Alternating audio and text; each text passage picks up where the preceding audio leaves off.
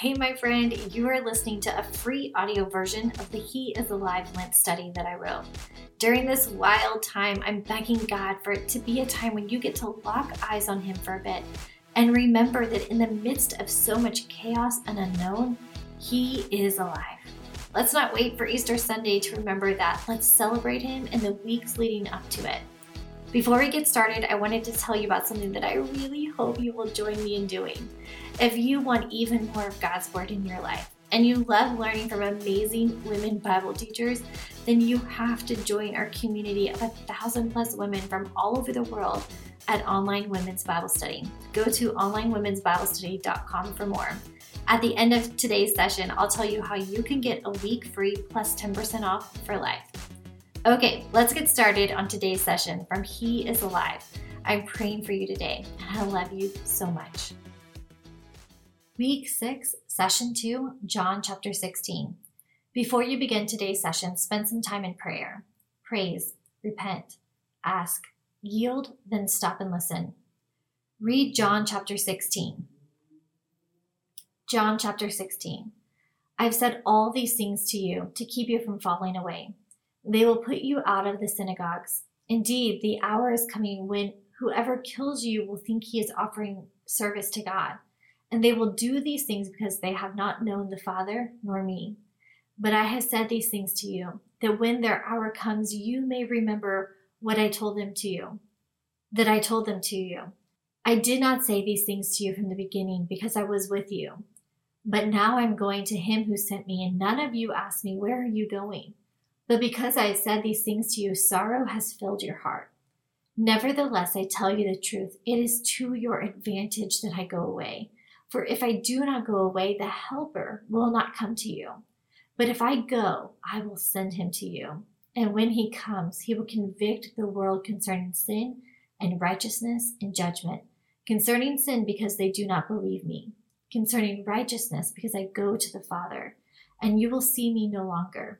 Concerning judgment, because the ruler of this world is judged. I still have many things to say to you, but you cannot bear them now.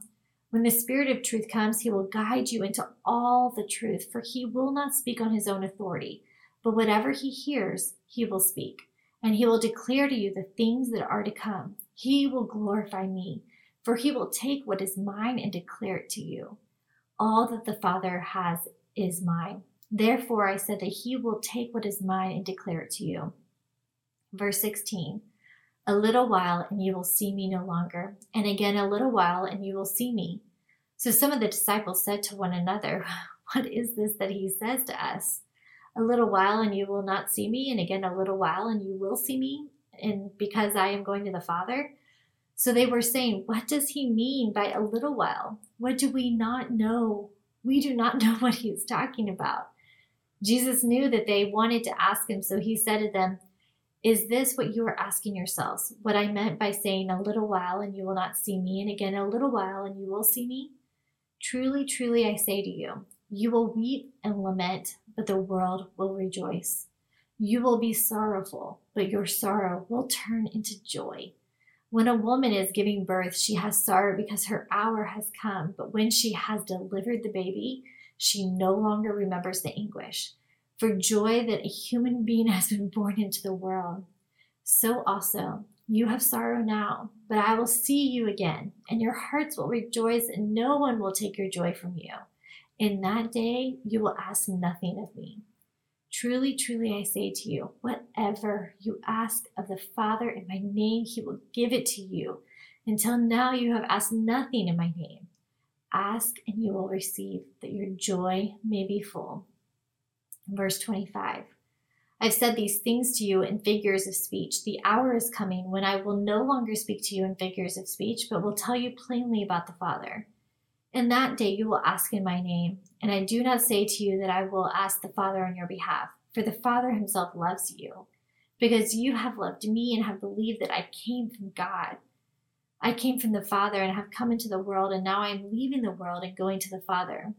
His disciples said, now you are speaking plainly and not using figurative speech. Now we know that you know all things and do not need anyone to question you. This is why you believe that you came from God." Jesus answered, "Do you now believe? Behold, the hour is coming. Indeed, it has come when you will be scattered, each to his own home, and will leave me alone. Yet I am not alone, for the Father is with me. I said these things to you that in me you may have peace. In the world you will have tribulation, but take heart. I have overcome the world." Summarize today's reading in 1 to 3 sentences or bullets. What does it mean? What does this say about God? What does this teach me about others and myself? Question: what does Jesus tell them will happen? How might this have felt to hear? Verse 1 through 4. Question: why is it an advantage for Jesus to go away? Wouldn't it be better to be with him? Verse 7. Question: what will the Holy Spirit do? Verse 8 through 15. Question: what does Jesus promise will happen? This is what we're celebrating this Easter. Verse 20. Question: how are we instructed to ask? What should this look like in your life now? Verse 23 through 24. Jesus said he has been speaking in figures of speech. Does this make you feel better about parts that have seemed confusing? Verse 25.